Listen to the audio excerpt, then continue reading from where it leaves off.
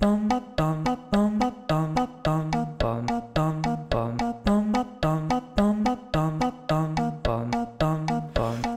to the choir room. There's always room for you. If you're a fan of Glee, then you're a friend of me. Hello, everybody, and welcome back to the choir room here in season 6, episode number 3, Jagged Little Tapestry. We have a lot of fun to get into with this episode. Coming off of homecoming, all of the alumni came home. Time to restart the Glee Club from nothing. We are turning it into something. We've got a couple of members now, and some alumni still hanging around here. So we've got another fun episode to get into today with a very exciting guest, which I will introduce her in a second, but first, Aman, how is it going today? Oh, it's going well, man. Going well. Swallowed this episode like a jagged little... Oh, it's tapestry, not pill. Damn it. I ruined it. Never mind. Skip me, I'm embarrassed. It's okay. We'll do better as we go on here. Very excited to get to this guest and have her join us here for her first official recap of a Glee episode with us, but not the first time we've talked to her. Back a couple of weeks ago or months ago at this point, we did a Glee sorting hat over on the Real Weird Sisters podcast with our guest today, Real Weird Martha. Martha, how you doing? Hello, Matt and Amon. Thank you for having me. Very excited to be an official guest on the choir room now, because the last one was like in the choir room feed, but it was really a Real Weird Sisters episode. So excited to be here and excited to talk about one of my favorite shows of the past, Glee. Yes.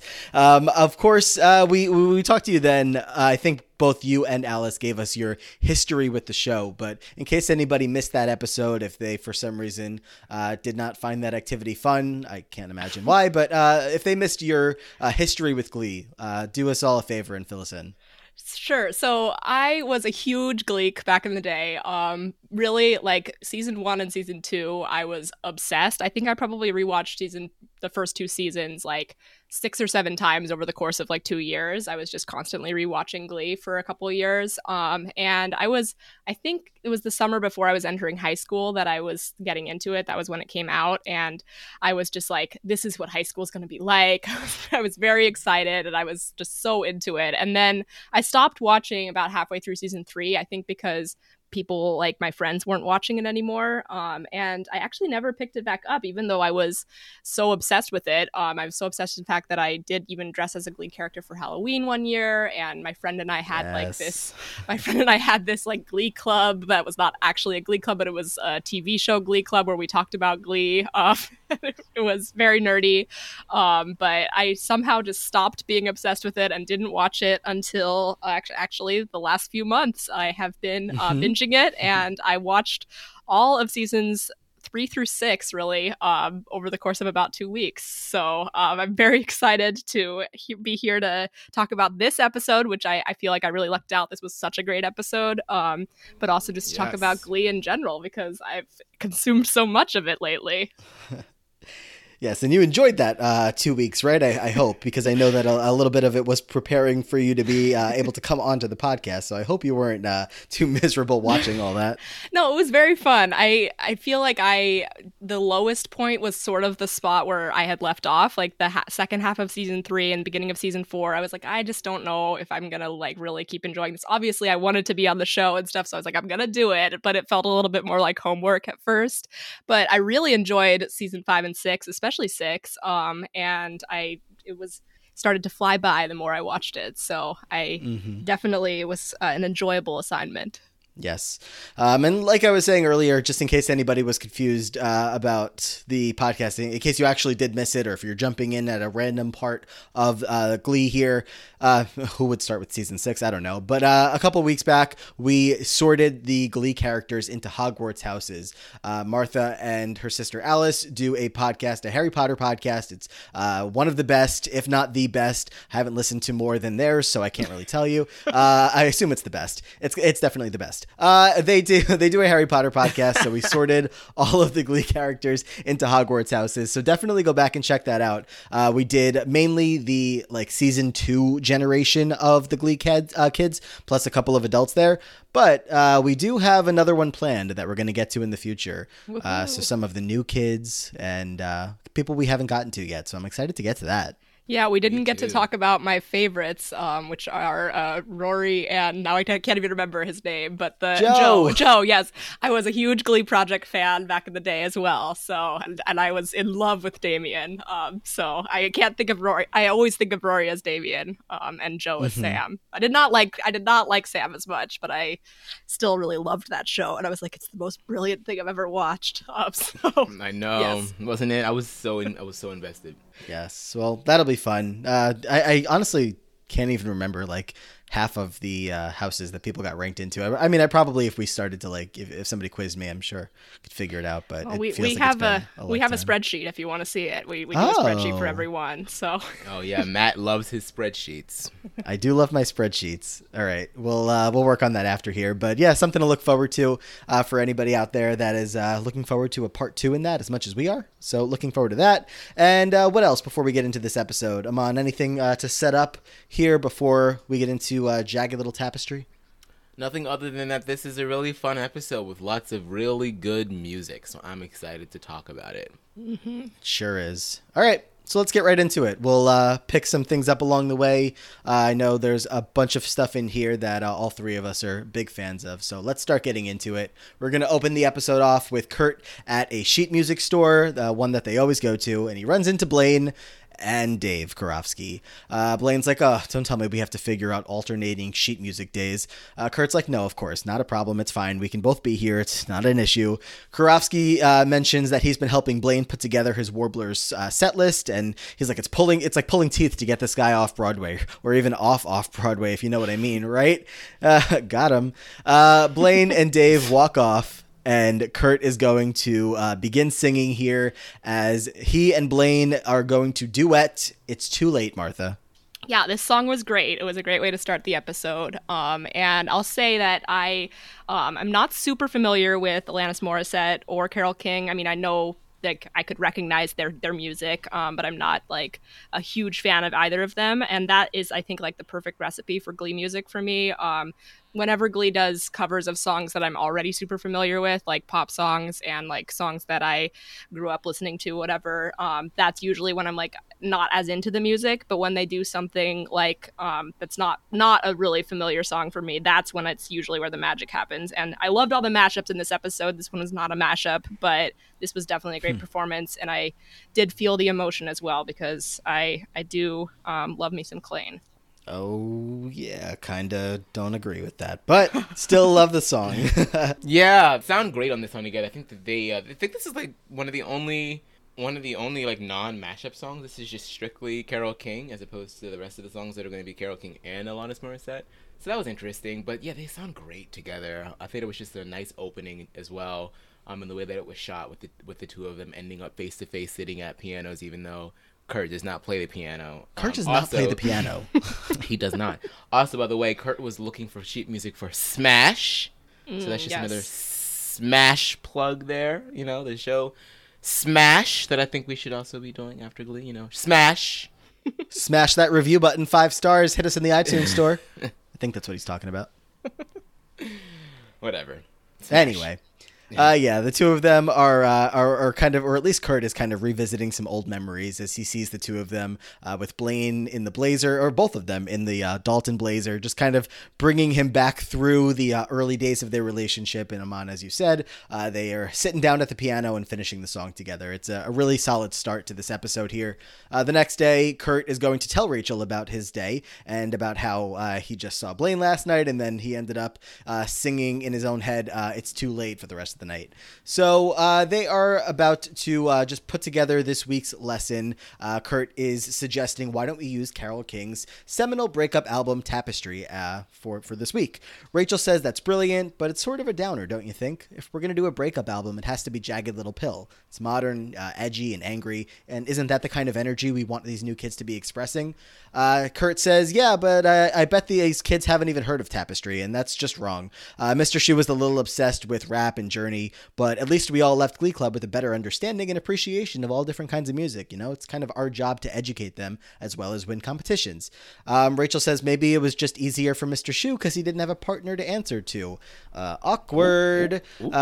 She's like, I'm just getting a little worried about this co-teaching thing. I don't want us to start hating each other. Kurt says, well, why don't we just do both albums? We'll make it a mashup week. That's what we do here in Glee Club. Jagged Little Pill, Tapestry, 2 great albums written by great singer-songwriters. Rachel's like, yeah, that's brilliant because we can educate them and get them fired up at the same time. So yes, it's the plan. These two still working out the details of how they're going to work as a team, Aman, but that's the lesson here. I'm glad that they chose these 2 artists because they delivered on music this episode, so that's wonderful. But they complain so much to Mr. Shu about, you guys you're doing so many old songs, tired of the Journey, tired of the 70s disco shit, fuck that. And then you turn around and do Carole King and Alanis Morissette. Like, you two are both, 19, 20 years old. And don't get me wrong, Alanis Morissette is clearly in the 90s. A lot of us grew up listening to her stuff. But it's just not something that I would be like, oh yeah, let's educate these kids that happen to just be, tops 5 years younger than us, pretty much the same generation. It was just kind of weird. You guys are becoming Mr. Shu and you don't even realize it. So the problem wasn't the fact that it was old music. The problem was that it was Journey, I think, is the moral of this story. Yeah. Because Rachel was definitely singing old ass music from musical theater in the 1960s. So it's the journey of it all, I guess. We go back to Blurred Lines if anybody wants to. I mean, if we'd rather go back to... Well, I mean, it would have been nice to see, some pushback from the kids. I mean, there is a little bit, and I'm kind of jumping the gun here, but, if they're going to do breakup albums, clearly it's Adele. That's what they would be doing. Mash up Alanis Morissette with Adele. That'd be interesting to me. Oh, they've done that before. All right.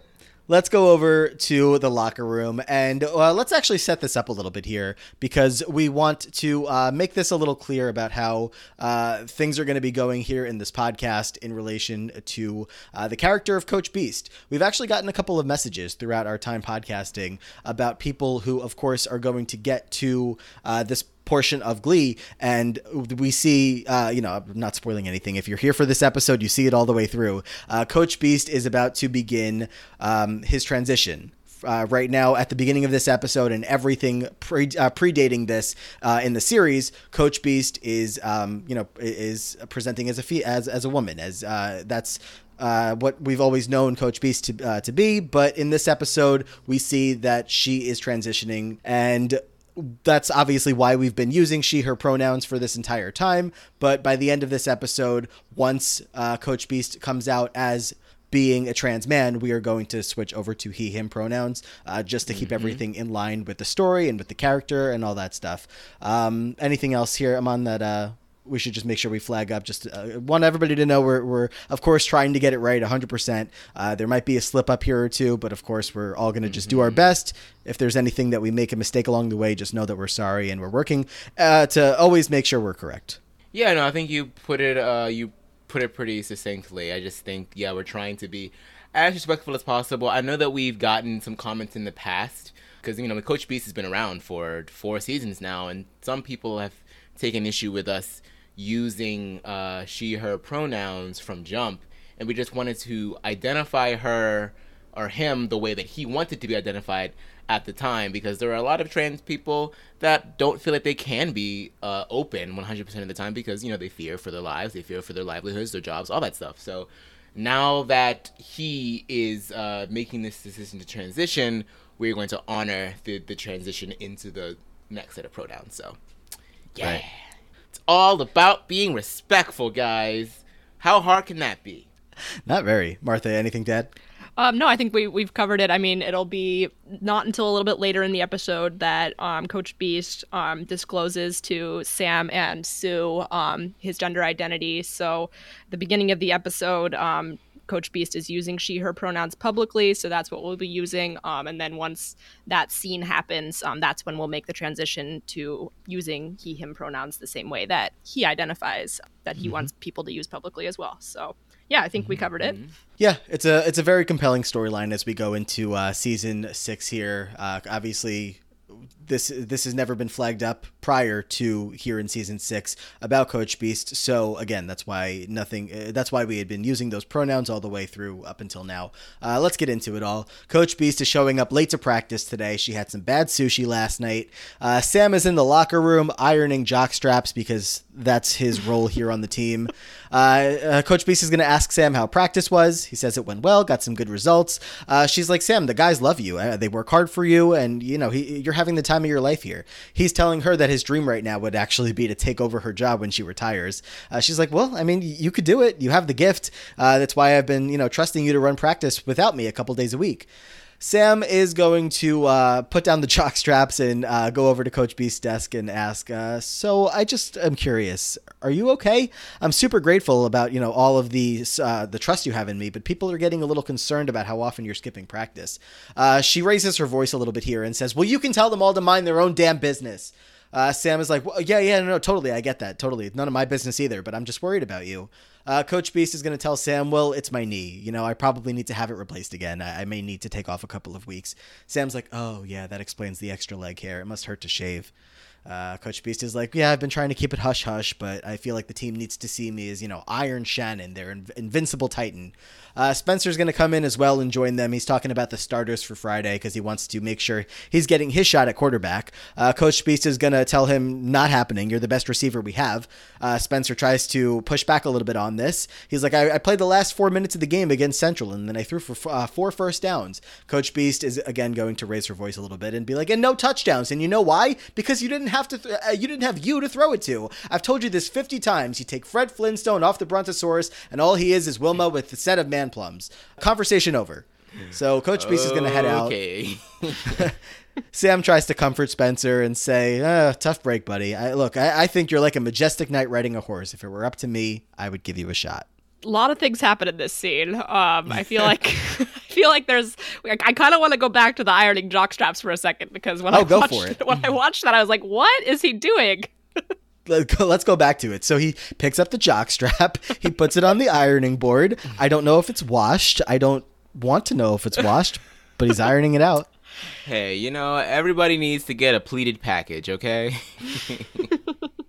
I was like, first of all, why is there an ironing board in the locker room? Like, that was just confusing. I was like, okay. So he's ironing the jock straps. Like, he's not ironing anything else, just a big pile of jock straps. Very confusing. But yeah, I feel like they kind of, in this scene, were sort of hitting us over the head a little bit about, like, there's this mysterious thing that Beast is covering up. We don't know what's going on with Beast. And also we have a little bit of Spencer being this devious, like, he gets this glint in his eye when Sam says, like, if it were up to me, I'd let you start. So you can tell that Spencer's going to be playing a role in this, whatever this mystery is, I guess. Yep.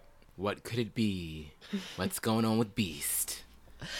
His line, oh yeah, that's why you have extra leg hair down there. That makes total sense because your knee is hurting. I totally get it.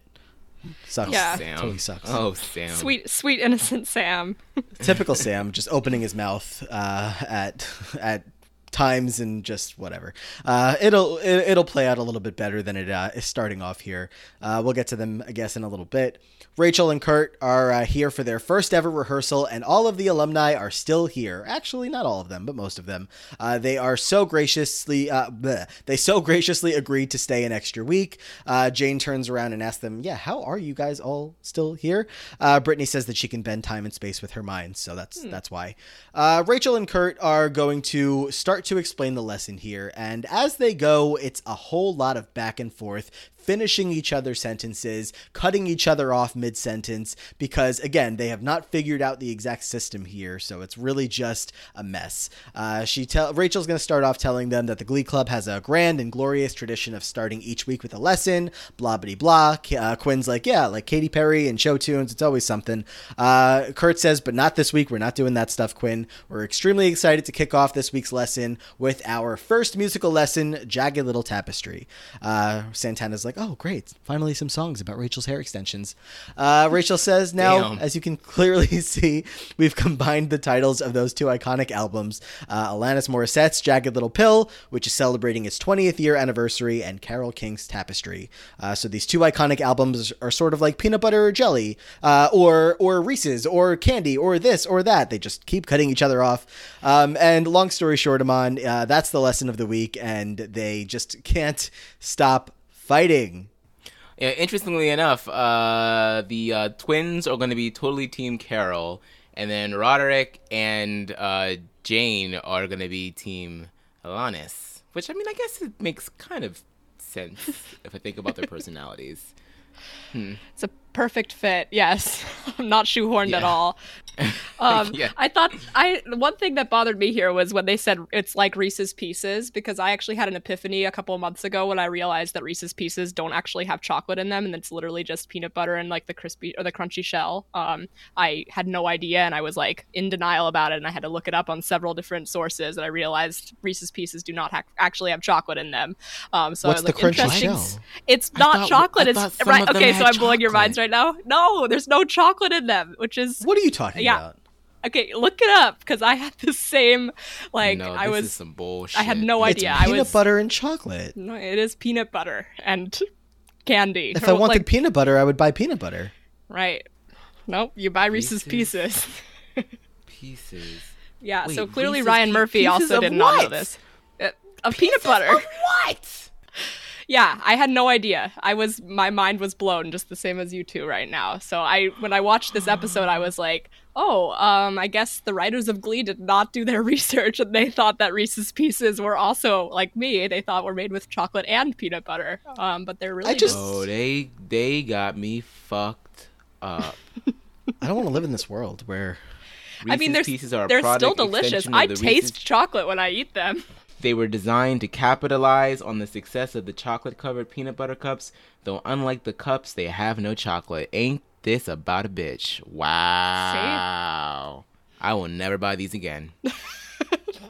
They're still Yeah. delicious, but I will admit that when I had that realization, I got some Reese's Pieces a few weeks later, and I was like, oh, this isn't as good as I thought. this doesn't feel right. I was like, there's no Now I chocolate know in the these truth. anymore, as if there ever was. Oh, man.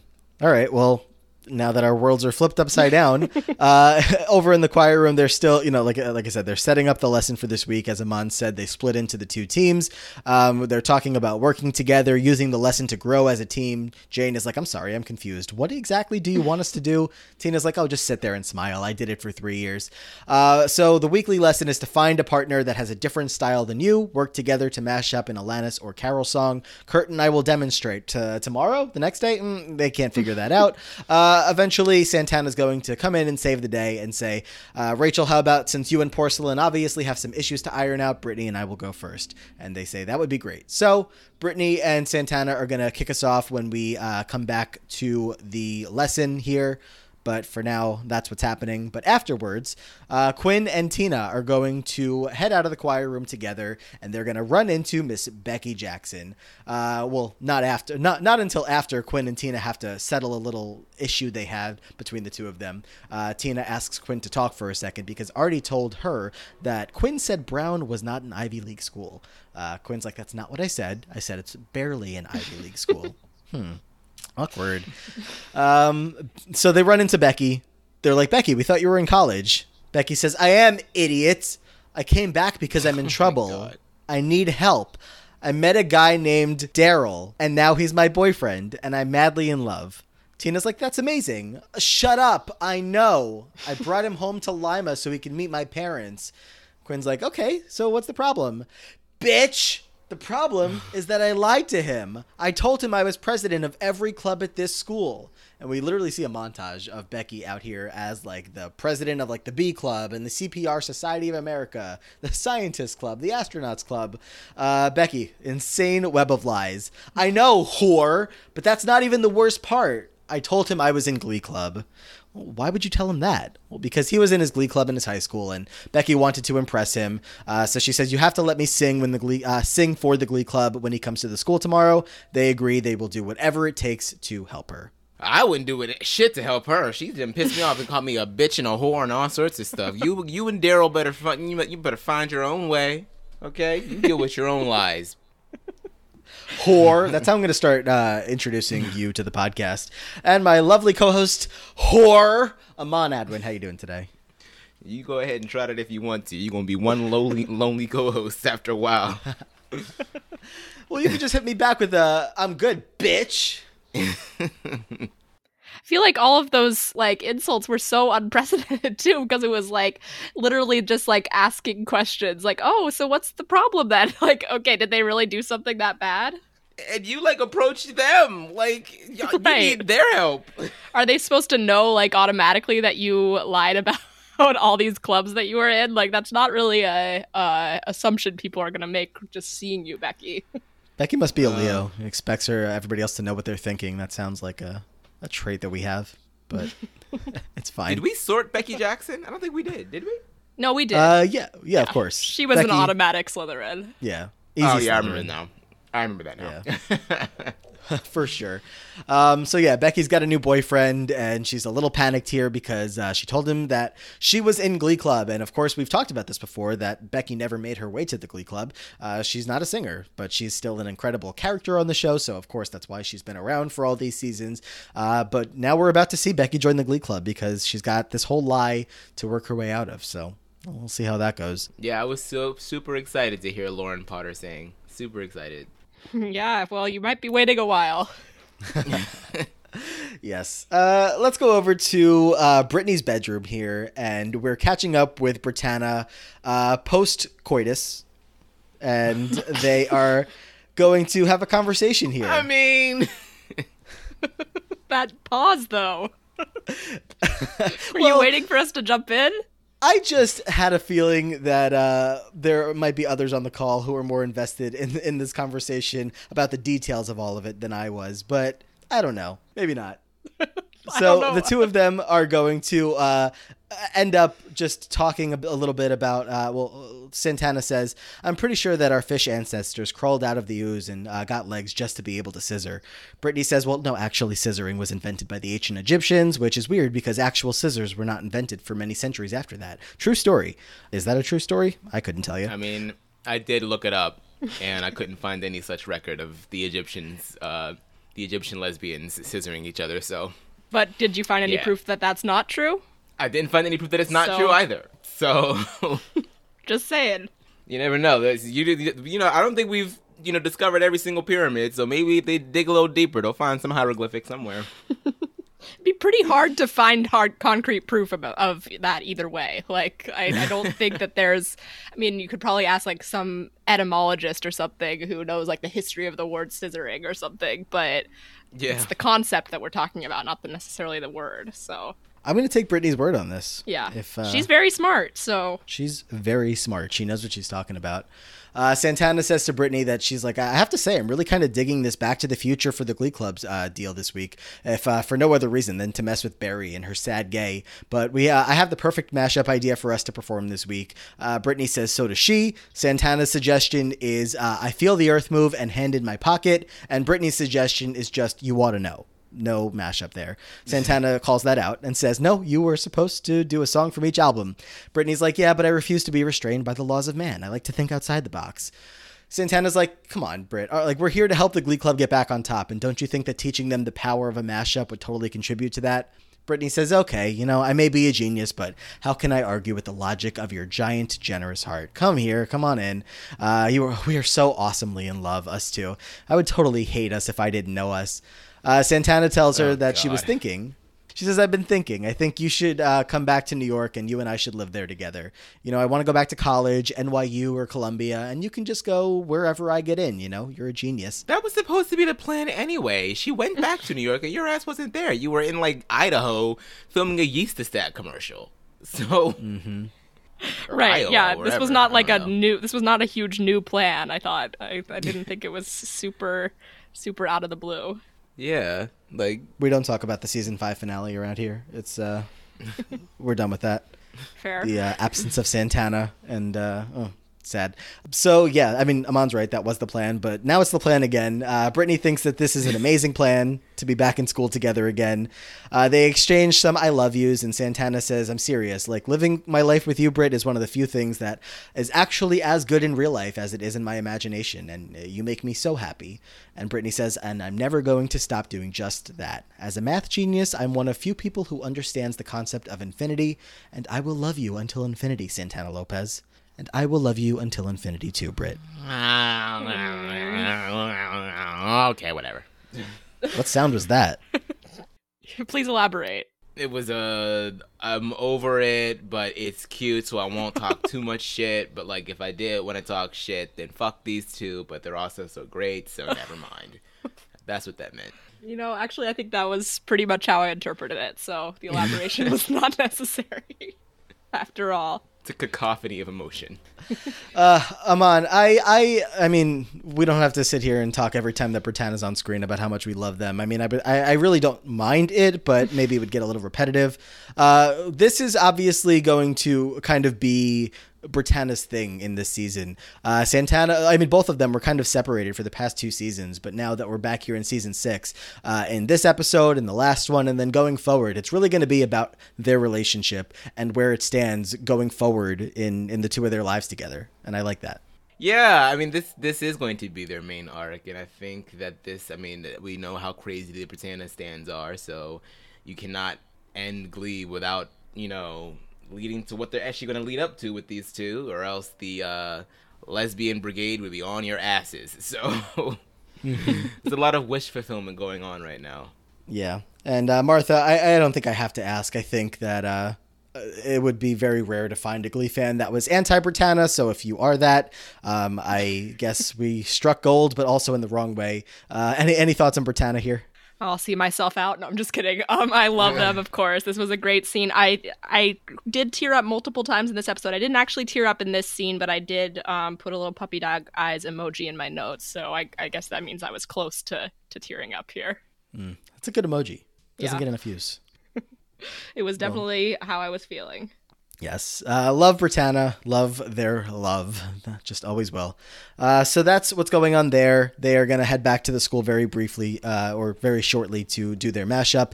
But before they do, we do see Becky back in Sue's office. So just to follow up on that, they're looking through some pictures on Becky's iPad. And Becky's feeling guilty that she lied about everything with Daryl. Sue is talking about how all healthy relationships are built on lies. So, you know, don't worry about it too much. She's like, I pledged to be honest with myself at all times, and I ended up just divorcing myself. So Becky's freaking out, though. She looks at her phone. He's here. Like, he's arrived. They're going to go over to Sue's office, and Sue sits down with the 2 of them. We get to meet Daryl and see him and Becky interacting.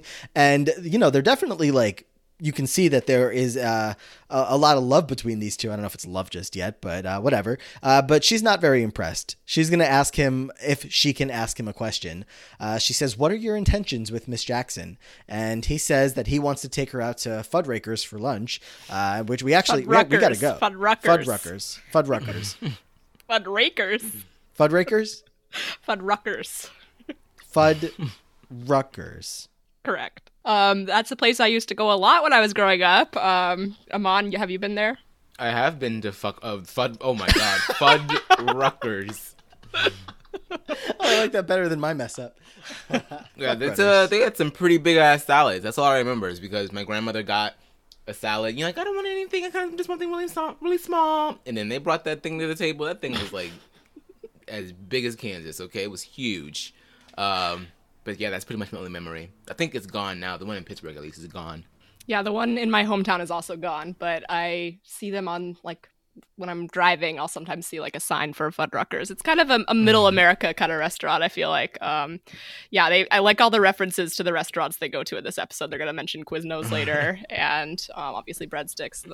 That's a fictional one, but yeah, I do feel like Fuddruckers and Quiznos very, very Lima. Yeah, not a New Yes, York definitely. thing, so my apologies to all the Fuddrakers out there. Fudraker. I'm a total Fudraker. I love. No, their food is not that great, but it's a fun atmosphere. I feel like they did do Fuddruckers a bit of a disservice in this episode because they made it seem like the waiters and waitresses are really mean there, or that's their thing. And I was like, I don't think that's really what they're known for, but all right. Yeah, that's what I know them for now because shout out to Glee. Right. But yeah, so they have a reservation. They've got to get going. Nice to meet you, Principal Sylvester. Becky is going to run off after him, and she's like, "Oh, isn't he so dreamy, Coach?" Ah! And she's happy, and maybe she is in love. I don't know. It seems like a new relationship, but she's head over heels for this guy. So that's that. But anybody recognize this guy? The actor here? I actually don't think you do. I feel like I've asked you before. Both of you have not watched 13 Reasons Why. So Nope. No, I will I not. haven't. I don't plan to. can you give me 13 reasons why you do not plan to watch the show? All the reasons really that are had in that the one book locked and that I loaded. just did not like the book and did not think it was a good premise. So, and dare I say a dangerous premise, but not Maybe a a little bit, yeah. not a super hot take at this point. Yeah. Of course, the actor here is, of course, we know his name is, where is his name? It is Justin Prentice. Of course. And of course, we all knew that. Didn't need to rush to go find it. Who plays Bryce Walker on 13 Reasons Why, which was a very prominent role for anybody who did not watch the show. So that's that.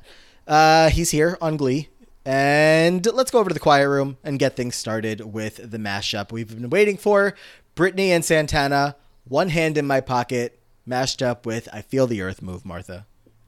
Wow, this song was incredible. I was definitely this whole scene. We won't jump into what happens right after the performance, but yeah, I definitely was like, if I wasn't in at this point in the episode, this song was so good. Their chemistry is amazing. Love their outfits.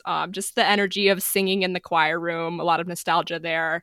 And yeah, just the two songs. I wasn't like super familiar with either. Again, kind of like all of the songs in this episode. So I love a good mashup, and this was just incredible. Wow. I have wow all caps in my notes here. So Ooh, baby, when I see your face, yellow as a month of May. Oh, darling, I can't stand it when you look at me that way. This was fun, so fun, such energy, such love in the air, infectious. It just made me want to just join in. Oh, clearly. just loved it. You don't say. It's just so fun. Brittany's got a great shirt going on with the bacon and eggs on her shirt. Santana's in this black and red dress. This whole, like, the two of them in these outfits stands out to me for not just this song, but yeah, as Martha mentioned, what's about to come here. Everything is going to be fine, and it's just adorable. Everybody's, Puck and Quinn out here singing to each other as well. It's just so cute. The song, this mashup, it's so damn good. Go revisit this if you have not watched it in a while. If you're listening along with us and not watching the episodes, this will be my one part of the episode to tell you to go back to. Everybody claps for them at the end, and Rachel says, "And that's how a mashup is done, everybody." Santana takes the floor and says, "No, actually, this is." And rather than me telling you guys or repeating to you guys in Santana's words of what's about to come, let me allow you guys to listen in Santana's own words as she proposes to the love of her life, Brittany S. Pierce. And that is how a mashup is done, everyone. No, actually, this is. Right, can you take a seat? Okay. So I figured that this is as good a place as any to ask you this question, mainly because it's going to really upset all of the single guys and gals in here. But I want to mash up with you forever, Britt. I mean, some people love someone because they make them a better person, and that's not why I love you, because you've always just wanted me to be myself. You're my favorite person in the whole world. And we're a big deal, you know? Like, no matter how many times we've tried to put our thing down and walk away from it, we can't, because I don't want to live my life without my one true love. And I normally use a lot of words when I'm saying something negative, so since this is the most positive thing I'm ever gonna do, I'm gonna keep it simple. Brittany S. Pierce. Will you marry me? Wait, what is happening? This kind of thing happens in here all the time. Just go with it. Oh my God, I would love to. Really? I would love to. Oh, my heart. My heart. Adorable.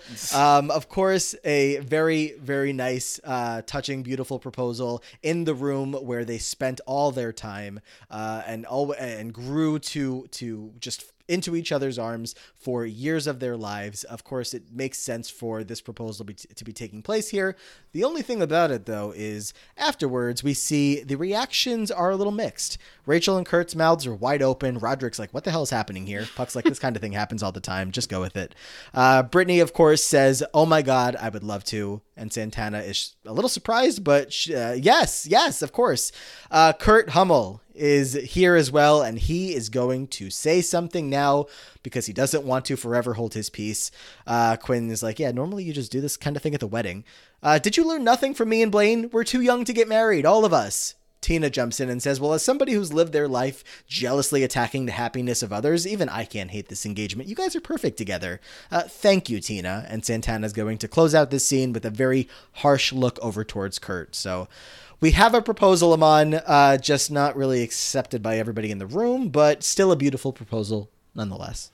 Yeah, I mean, I feel like if you're going to shit on something, you have to do it at least in private. Like, if you're really that passionate about this, Kurt, why can't you just pull Santana and Brittany aside later on and be like, you guys, look, I just have to be honest. I just feel like this might be a little bit too preemptive. Maybe you guys should wait a little bit more. I mean, you guys haven't even really been living together. You just got back to Lima, and the only reason that you're back here is because of the Glee Club. Like, are you sure that you want this? All the concerns that you might be having, even if they all stem from you and your, little lonely ass being pissed off because Karofsky was in the music store with Blaine. So, like, look, point being, do not try and ruin somebody. Like, this is supposed to be a really, really nice thing that shouldn't be marred by your own insecurities, okay? Fuck that. Yeah, because it's 100% clearly, like, from his insecurities, like you said. Like, it is not... He doesn't even try to mask that he's really just concerned about them. Like, he's clearly just saying, like, making it all about him and his failed relationship, and he's just saying, like, that they're, like, if they couldn't do it, how could Brittany and Santana? It's like, maybe they have a better relationship with you than you guys do. I don't know. Just thinking about that. But yeah, I do feel like, Kurt, if you really had to make this statement, maybe just wait until you're not, like, ruining this really beautiful and pure moment in the presence of a bunch of other people too. Yeah, it's really shitty. Yeah. Pretty shitty. Santana, luckily, is not going to let it, totally ruin their moment. I mean, the look on her face kind of feels like maybe he did ruin the moment. No, he definitely did. But either way, the look on her face is like, I'm going to get your ass. Yeah. Yeah. Well, she wasn't wrong. Mm-hmm. So yeah, just a really, really nice moment there for the two of them as Britannia is now engaged. Love to see it. We're going to check back in with them shortly, but let's quickly touch back into what's going on with Sue. Sue is in her office with Spencer. Sue is saying to Spencer, let me get this straight. You want me to fire Coach Beast? Spencer's like, no, I don't want you to fire her. Honestly, I didn't even want to come here and talk to you. I just have been really worried about her. I felt like I had to. She's been acting really weird lately. How so? Well, first I noticed that Sam Evans has been running practices a lot because she's been absent so much, but also she started yelling like all the time about the stupidest things. So he was like, I can't fire somebody just for yelling. And he's like, no, but listen, here's the kicker. Last night when Coach Beast was locking up, she was wearing this shirt from Victoria's Secret, like a truck driver from the driver's collection that was like 5 sizes too small. And she was scarfing down all these drugs. She had like 3 bottles of pills on her desk. Sue was like, okay, well, I appreciate you coming to me. Actually, I'm actually quite envious of all the snooping you've been able to do without detection. It's like you're Batman, only gay. I guess it's like your Batman. Spencer says she's a great coach. I don't want her to get fired. All I'm saying is that if she did, Sam Evans could take over. He's young. He's exciting. He's got a lot of fresh ideas. I don't want her to get fired, but if you fire her... Just saying, like, there is somebody there. Yeah, it's so sweet of Spencer to come here just out of the goodness of his sweet little heart. No ulterior motive here. Just a nice guy trying to do the right thing. Gotta love Spencer. So gotta love Spencer, don't you? That's what everybody says when they watch these early episodes of season 6. Spencer, homeboy has a crush on Sam. He has a crush on his starting position that he wants. He wants Sam. I would agree with that one. I don't know if he has a crush on Sam, does he? He's got a crush on Sam. I'm feeling it. I mean, I guess who doesn't, I guess is probably the right answer there. The spam shippers are out there. I know it. But I won't like lock myself into this as much as some other ones. I won't die on this sword, but I'm sure it's out there. But it's fair, I guess. He's underage though, isn't he? Well, yeah. I don't think we want to ship them. Who knows? So let's go over to the hallway. We'll get, of course, back to Spencer and Coach Beast and all that stuff in a bit. But this is a moment that I know that Amon has been waiting for a long time now. So let's get into it. We're in the hallway. Rachel and Kurt are talking about how Rachel thinks that Kurt's not being supportive, and Kurt says, yeah, you're right. I'm not being supportive. I'm not going to support something that I know from personal experience is a horrible decision that they're going to regret. Santana comes by and asks Kurt if she can have a word with him. Rachel says, okay, I'm going to go. No, Unibrow, stay. And Santana is going to just have a little chat with Kurt here. Kurt, I took what you said to heart, and I thought long and hard about it, and it occurred to me that you may have a point. Okay, maybe Brittany and I are too young to get married. I mean, after all, that's why it didn't work out with you and Blaine, right? Or maybe it didn't work out because you're a judgmental little geronophile with a mouth like a cat's ass. Maybe Blaine got tired of hearing your shrill, self-aggrandizing lecture about how you felt the two of you were at the very apex of the gay rights movement every time you so much as cooked macaroni and cheese together, or farted.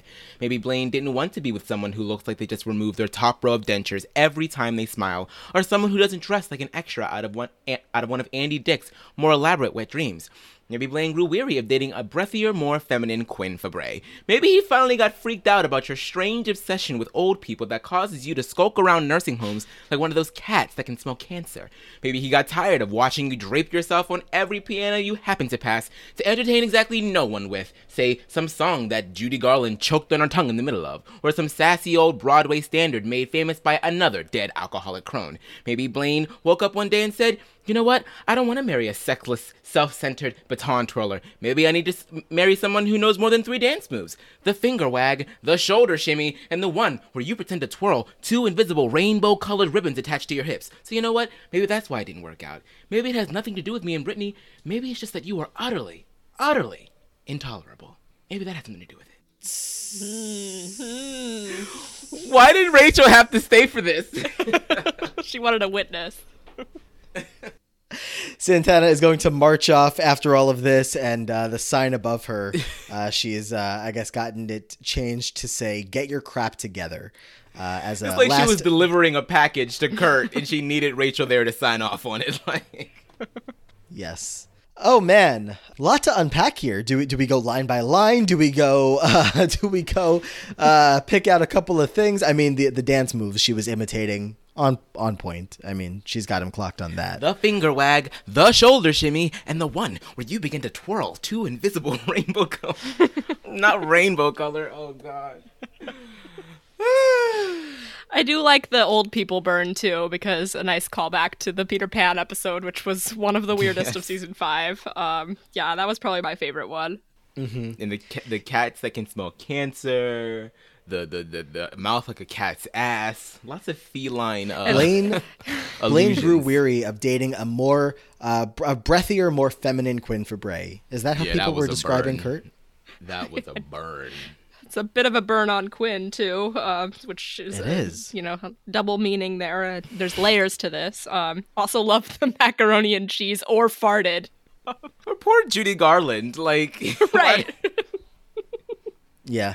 So 2 things here. One is just a shout out to Naya Rivera, who obviously, absolutely smashes it with this entire monologue, and you know that she memorized that in like 5 minutes. If you've heard any stories from the Glee cast who have made many comments about the fact that she was able to take these monologues that were like 30 pages long, which, I mean, this is the probably the longest, most lengthy one that she had, and have it down within like an hour. And next thing you know, she was out here doing the whole thing. So shout out to her, because of course that was just some incredible work on this monologue they gave her. But the other thing about this is that I don't know if you guys are aware of this, but it's kind of made its way around the internet over time that I think this all kind of got brought to light a little bit. Not that there's anything like scandalous or crazy, but Naya and Heather had been on the Showman's podcast with Kevin and Jenna, and they were talking about this scene at one point, and Naya had made a comment about how, yeah, I didn't like doing that scene very much. Chris Colfer took a lot of the lines personally because it kind of really blurred the lines between Kurt the character and Chris the actor, so she felt like she was like attacking Chris when she was saying the whole thing. And of course she had to do the entire thing. You know, how many different takes did it need to be done for? I think there was also like an interview where she talked about it as well besides that. So she was just saying, yeah, I blurred the lines too much and I didn't really like it. She's like, I had to keep apologizing to him and being like, I'm sorry, I didn't write it. So a little awkward about that. But yeah, a lot of these burns are about his appearance, so I could see, I mean, like, I do feel like Chris Colfer, sorry, but this is a little bit part of the job, but his feelings are valid, I will say that. But yeah, I do think the writers maybe could have done a little bit more of the attacking Kurt as a character rather than this person's appearance. So I do feel for him a little bit. Oh, I think he deserved every moment of that. what did Chris Colfer do to you? No prisoners. Not Chris, Kurt! Oh, we're talking about Chris here. I know, but like, look, if you are going to be an actor, sometimes things about your physical appearance are going to bleed into the script, and that's just, something that you're going to have to deal with. So what? You got a mouth like a cat's ass. Who cares? And yeah, somebody like you said, it. Blaine liked it at a point. So Kurt the character definitely deserved this. Like, I mean, it made it better that he didn't like. He did kind of take it well. Like, he just stood there the whole time. It's not like he burst into tears or stormed off or anything. So that made me feel a little bit like I was okay to laugh at it. But he also he had it coming. He definitely didn't treat his friendship with Santana very well earlier in this episode. So kind of don't know what else he expected. It's Santana. Yeah. Let's cut ahead a little bit here. We're going to see Kurt and Brittany head over to the auditorium. Brittany is putting together a little project as a engagement gift for Santana using a bunch of Mounds bars. Kurt asks her why she's using Mounds bars, and he's like, aren't jelly beans more traditional? Brittany explains, of course, dummy, Mounds bars are the lesbians of candy. Jelly beans are like the gays. And I've used my better than yours math brain to figure out exactly how many minutes Santana and I have spent together. So I'm putting these mini Mounds bars inside the giant jar to give her as an engagement present. Kurt apologizes for interrupting the proposal. He admits that he's bitter. He's like, I have a firm belief that people shouldn't get married until they're 30, but I believe in you and Santana. You remind me of Blaine and me. And Brittany clocks him and says, yeah, except for the fact that we're actually still together. Kurt's like, I'd like to believe that we're just on a hiatus. Brittany says, and I'd like to believe that Lord Tubbington isn't secretly videotaping me while I'm in the shower and selling it on Craigslist. Doesn't make it true. Okay, look, I hate to be the one to tell you this, but Blaine is moving in with Dave Garofsky. I was just helping them decorate yesterday, and we cut back to see the apartment that was decorated for Blaine and Karofsky. Martha, how would you describe this apartment besides gay? Well, yeah, that I do feel like it kind of takes on Santana's burn on the rainbow flag twirling to a whole new level here, because it's literally just like a ton of rainbow flags, no bed, that's very important, but everything is just decorated in rainbow. I will say I'm definitely not going to be hiring Brittany anytime soon for interior design. Aman, do you want to explain to our listeners why there was no bed? Because whenever she pictured the two of them banging, she pictured a U-Haul mounting a, what was it? A moped. Truck. Oh, yeah. A moped. Yeah. Yeah. Okay. So why not just get a big ass bed? Right. Well, you don't That logic there didn't totally add up. Just like the bounce bars thing didn't totally add up. But I guess I'm just not on Brittany's genius level, so I shouldn't even try to make it add up. Exactly. She tells Kurt away from the flashback, you need to start getting over him. Move on, start seeing somebody else. I'm sure there's another person in this world who will understand and appreciate your particular brand of eccentricity. Kurt says, I know, I just feel like if I start seeing somebody else or even go on a date, then I'm going to be admitting that it's over, and I don't want to do that. Brittany says, these Mounds bars are delicious, but you have to eat them. If you're just going to hold them in your hand, hoping that you might one day eat them, they're going to melt. And then you're just going to stand there looking like somebody pooped in your hand. Don't let waiting for things to maybe work out with Blaine turn you into the guy who looks like somebody just pooped in your hand. Kurt smiles and tells her that he's missed her. And she says, I know. I'm awesome.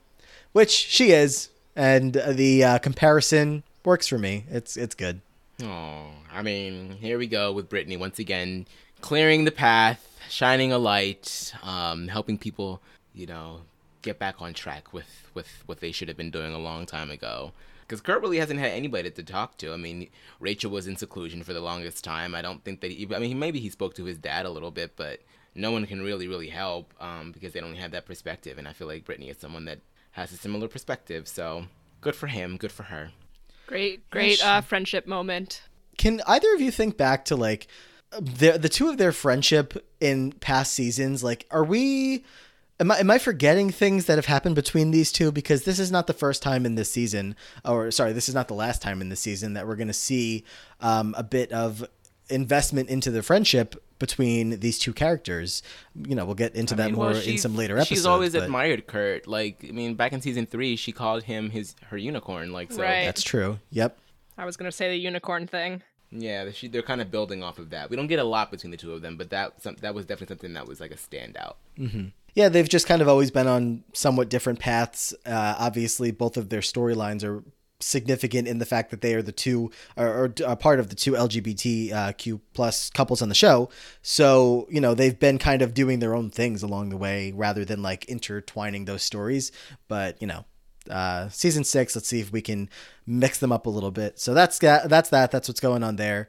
We are going to see, before all of this, actually, we saw Becky getting some dance lessons with Tina and Quinn, and she's done after 10 minutes. She's got to go. She's got a dinner date all ready to go. All right, sluts, I'm out. They're like, look, Becky, if you're too tired, just say so. You don't have to lie to us. She's like, I'm not lying, but here's a lie. You guys getting into college. Oh, snap. Freshman 15's in the house. They're valedictorians. What are they talking? What is she talking about? Did she say that you guys got skinny in college? Isn't that what she said? Oh, is that what she said? It sounded like she said you guys got into college. I'm pretty sure she said that would make sense. You guys got skinny in college. I guess that makes sense because of the freshman 15. Right. I was like, did I misinterpret that? No, I'm pretty sure she said, here's the lie, you guys got skinny in college. You might know. You're totally, that would make a lot more sense. This could be an issue where I am caught up on the transcript because I probably copy and pasted it and maybe it was missing a word or something I deleted. But at least when the transcript is wrong, I can admit it right off the bat, unlike other people on this call. I think she says you got skinny in college, but it sounds like you guys getting in college. That's what it sounds like. Well, right. Yeah, she wouldn't say the freshman 15 thing if it was just about getting into college, right? Yeah. I don't know. I guess I didn't question it too much because of the whole interaction that they were having earlier about Brown not being an Ivy League school. So I was like, oh, maybe it's just a cheap joke about not getting into a good college. I didn't think into it much. I'm pretty sure it's the skinny thing, but you are probably right. And Martha, you should be hosting this podcast instead of me, but it's fine. So Daryl's going to come by and say they have to go make their reservation. Becky runs out all happily. She's excited to go on the date. Quinn is morally outraged and Tina's like, thank you. Me too. I've gained 5 pounds max. Quinn's like, we have to go talk to Sue. And Tina's like, oh, right. About Daryl, of course. So they're going to go off, to do that. Later on, we're going to see Roz Washington is back here. Sadly in the last episode of Roz in Glee. No, she's got Daryl in Sue's office, and she is grilling him hardcore, questioning him about his motivations, his intentions. He's like, I don't see what the problem is here. The problem is you're dating Coach Sylvester's daughter, Robin, and she is not okay with it. Hey, Roz, we're not talking about my daughter, Robin. We're talking about Becky Jackson. She's not my daughter. I thought your daughter had Down syndrome. Oh, no, my daughter does have Down syndrome, as did my late sister. However, Becky Jackson also has Down syndrome, but she is merely my best friend and confidant. So let me get this straight. Your daughter, your sister, and your best friend all have Down syndrome? What? What? I mean, it's a valid question. Yeah, especially since she's like it really proves the whole point of the episode with this relationship that like Sue has a lot of friends and relationships of people who have Down syndrome, and she's questioning somebody like herself who does not have Down syndrome having a relationship with somebody with Down syndrome. So it's like, okay, well, Sue, what's the point? Like, where's the line for you? Like, you clearly have relationships with people with Down syndrome, and why can't Daryl? So I do feel like that was a pretty on the nose little line there from Roz of like, okay, what's happening now, Sue? Yeah. Yeah. And as we go into this scene, I feel like I did notice that like Sue kind of is taking a bit of a back seat. Like, it's not like she's not having the same questions that everybody else is grilling him about, but like she kind of isn't pressing into him as much. Of course, she's going to ask the big question. Maybe I should just get into it, but it feels like she kind of takes a step back. Like, she knows what's right and what's wrong in this, but she doesn't really stand up and say it because she's still concerned about Becky. Is there anything there? I don't know. I mean, I think we could agree that if Daryl was dating baby Robin, then that would be a problem. But yeah, I think you're right, Matt, that she does sort of do a little bit of self-reflection, at least as much as Sue Sylvester is capable of doing, because she does sort of take a little backseat in the rest of this conversation. Right. So Quinn and Tina are both there grilling Daryl about, where did you guys meet? We have some questions for you. They met at Quiznos across the street from her college. She came in and ordered every sandwich on the menu, and then she tried to pay with a $10,000 bill that she counterfeited. He's like, I thought she was really cool and funny, and we started to hang out. And Tina says, and when you say hang out, what exactly do you do? It's like probably the same things that you do. You may find this shocking, but it turns out that people with Down syndrome actually like doing the exact same things that other people do. Quinn says, we're just trying to make sure that nobody's taking advantage of her. What do you mean taking advantage of? Oh, like doing certain things with her that might not be appropriate. He's like, why don't you guys quit beating around the bush? Just ask me the question that you're obviously dying to ask. And this is where Sue is going to step in. And she says, okay, I'll ask. Are you having sex with Becky? And he says, no, not yet. Our relationship hasn't gotten to that point, but at some point it might. And if we do have sex, I don't see what's wrong with that. And the girls are like, are you kidding? Everything is wrong with that. It's gross. It's weird. Is it gross when you guys have sex? Quinn's like, don't make us out to be bigots. Becky's our friend and we're trying to protect her. And Daryl's going to stand up here to them all, and everybody in this room, and say, no, you're not. You're trying to protect yourselves from something you find uncomfortable because it doesn't fit your preconceived notions about what a relationship is. When Becky and I first started dating, I actually called the National Association for Down Syndrome. I asked them the exact same questions. And you know what they told me? That there was absolutely nothing wrong with it. Come on, guys. You sit there and tell me that Becky doesn't have the right to live a normal life just because she has Down syndrome? I think that's flat out wrong. And you should be the ones explaining yourselves, not me. He's going to head right on out. Becky's not here for this scene, which I don't know that I flagged up, but a noteworthy part about this all. It's just him in the room with everybody else. And Sue is surprised. That did not go the way that she pictured it, Amon. Yeah, I mean, this is interesting for me because I totally like what Daryl is doing here. Like, he's saying, like, you guys are doing a lot of talk about how, you're accepting and all of this, but you see me dating Becky, and then you have a bit of a problem with it, as if Becky doesn't deserve the same amount, of affection that anybody else does. But on the other hand, it's like they're not used to people treating Becky. I mean, it's like McKinley is like this bubble, right? Where they seem like they seem like they've created like this progressive little space for everyone and tried to make room for everyone. And so when you see people outside of the bubble, you're automatically distrusting because it's like, well, did they grow up in a McKinley, or are they out here for some sort of like nefarious scheme or something? And a lot of, because I did a little bit of reading about this, and some people believe that there are people with Down syndrome that are high functioning. There are people with Down syndrome that are not so high functioning. And some people believe that people with Down syndrome never really get to the same mental fortitude as typical adults, right? So when dating someone with Down syndrome, there are a lot of people that have a problem with it because it's like you are dating someone maybe with the mind that's not, that will never be as formally developed as yours. So it's sort of like, it's like you're taking advantage of them. So like, I can totally understand Sue's apprehension, because I'm sure having growing up with her sister, and now she's been protecting Becky all this time, and she has a daughter with Down syndrome. It's like, she knows all about Down syndrome. She knows all about, the things that she needs to do to help them live lives as normally as possible. So when you get somebody that's like trying to date, Becky, it's like, what the hell do you think you're doing, sir?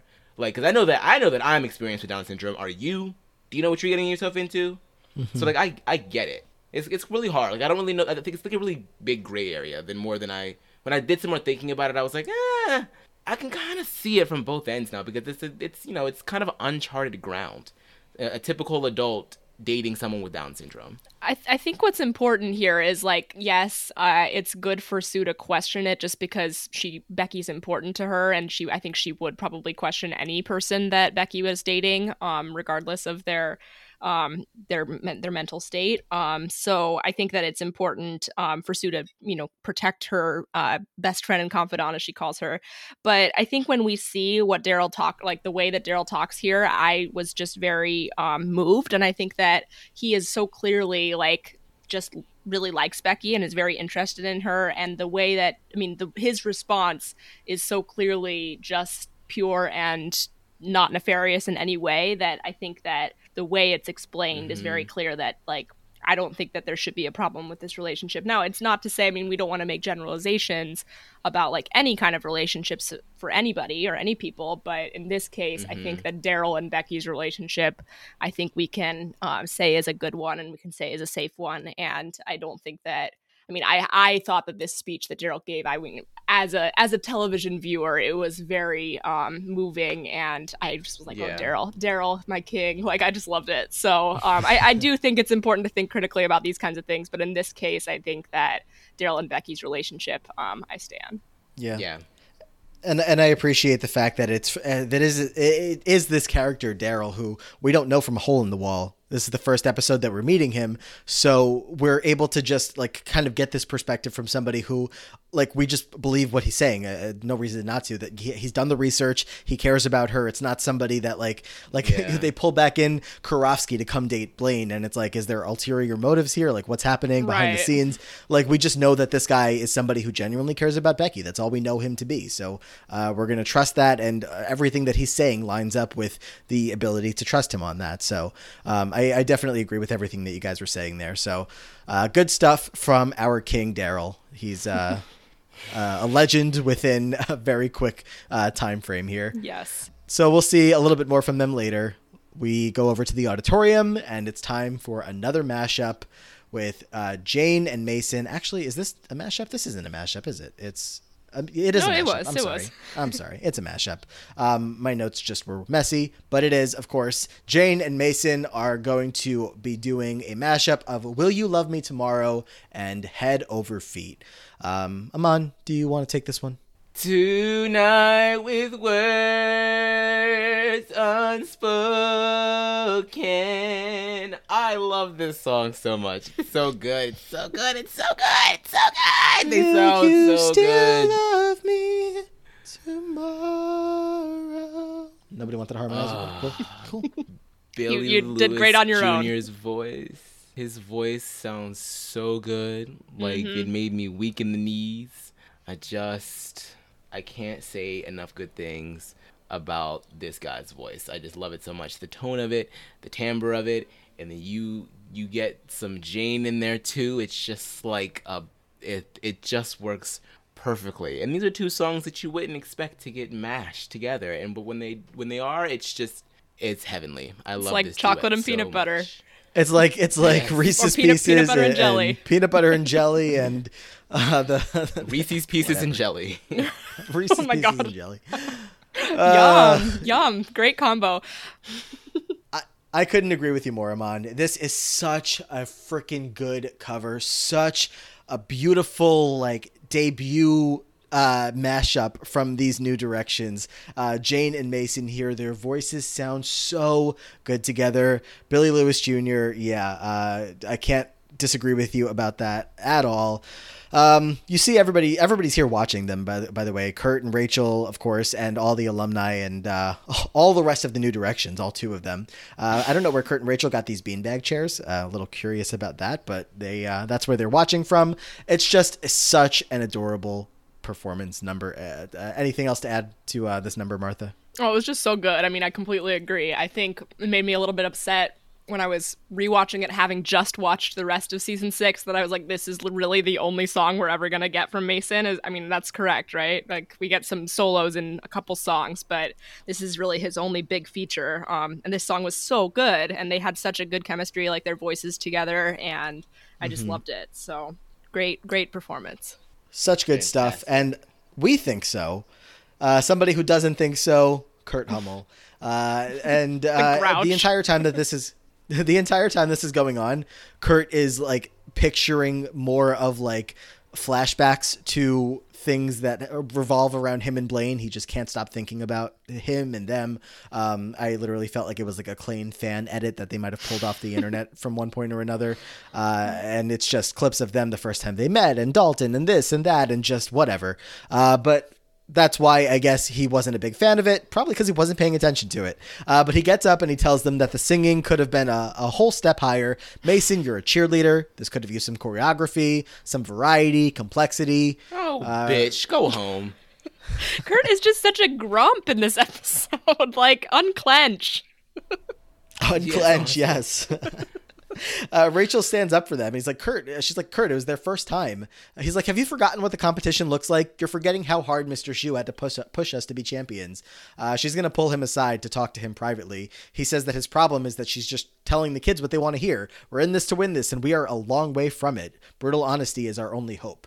She's like, these clashes that you're creating, they're not proactive and they're hurting the team. Right now, I think you should just go home and I'll take it from here. So he's going to head out and take his cranky pants home. But yeah, he ate something funny this morning, rolled up on the wrong side of the bed. Thank God for that. Thank God he's going to date that old guy soon, because that's going to make him a lot happier, I think. Yeah, at least he'll get some, and like maybe exactly. That'll just, I don't know, wind him down a little bit. But so that's that. Let's take a break from Angry Kurt and check in the locker room. Sue is meeting up with Coach Beast, and Sue wants to have a frank discussion with her about something that she says, Shannon, you might find uncomfortable, but I just don't want you to grab me by the throat and crotch and hurl me into the wall behind me, because I believe you're fully capable of doing that. She wants to talk about how she's had more than one individual at the school concerned about Coach Beast's well-being upon observation of a sharp change in her behavior. And after 2 or 3 milliseconds of deep soul searching, I decided to exercise my authority as principal and rifle through your desk drawers. And I found several prescription bottles, prescription medicines, among them GnRH, that Wikipedia tells me is a steroid used for certain medical treatments. So Shannon, I'm going to ask you something, and I need you to answer me honestly. Coach Beast, do you have cancer? And Coach Beast has this very, very relieved look on her face, because of course we know that that's not the case, but she obviously is realizing here that Sue does not know what is actually going on. So gut reaction, Coach Beast just says, yes, I'm so sorry. I know this is a huge inconvenience. Sue was like, Shannon, just stop stammering. You and I haven't always seen eye to eye. And I'm not just using that metaphor, because you look exactly like how I picture the Greek mythology's legendary Cyclops. I promise you, I'm going to do everything I can to help you. Shannon, obviously, knowing that this is not the case, is like, Sue, you really don't have to. Sue says everything, Martha. She's going to do everything to help her through this cancer treatment. Yeah, I mean, Sue really just has an interesting arc this episode, because she's going to be extremely supportive of Coach Beast. And I mean, here Sue believes that Coach Beast has cancer, and so it is not necessarily like this biggest, like it's not like the viewers are shocked that Sue's going to support somebody who has cancer. But yeah, Sue is she's a very good friend to Coach Beast in this episode, even when Coach Beast is not necessarily telling the truth. So I do see you, like you said, you kind of see some relief in Beast's eyes when Sue says that it's cancer. It's like a good excuse or a good reason that Beast can use right now. But I do think that the fact that Sue reacts so positively, or not positively, but like reaching out support so quickly, I think that's going to help Coach Beast feel comfortable completely disclosing in the next scene with Beast and Sue. Yeah, think back to these two have had a relationship before. Obviously, it started off not great when Coach Beast first arrived on the scene, but then over time, when Coach Beast was dealing with some issues back at home, Sue was like there for her and was like, I want you to be safe, I want you to be happy, and you can come stay with me if you need to. So they've developed something over time. Let's just cut right ahead to kind of put this all together here. Later on, Sam is going to come running into Sue's office. He was asked to come join in here. Coach Beast says to Sam, I'm sure you've noticed that I've been acting kind of weird lately. I've been taking a lot of personal days and stuff. Truth is, I've been seeing some doctors. Sue says, okay, this is taking too long. Coach Beast is trying to tell you that she has cancer. You have cancer? Coach Beast is like, no, I don't have cancer. Wait, you don't have cancer? Who lies about having cancer? This is an outrage. What are you trying to get out of jury duty or explain away a bad haircut? Like, why else would you lie about having cancer? Coach Beast is going to show them a note that explains everything. It is a letter from Coach Beast. Of course, we're going to start to switch into the he, him pronouns here. Coach Beast is showing a letter from his psychologist, Dr. Shane. It is an assessment that patient Shannon Beast meets all the necessary criteria for a diagnosis of gender dysphoria. Sue is like, holy mother of God. Sam doesn't understand what's going on here. This entire scene, as it continues to play out, Sam is going to really kind of take on this role of, I've never heard of anything like this before, and I truly do not know what to say, what to do, how to react.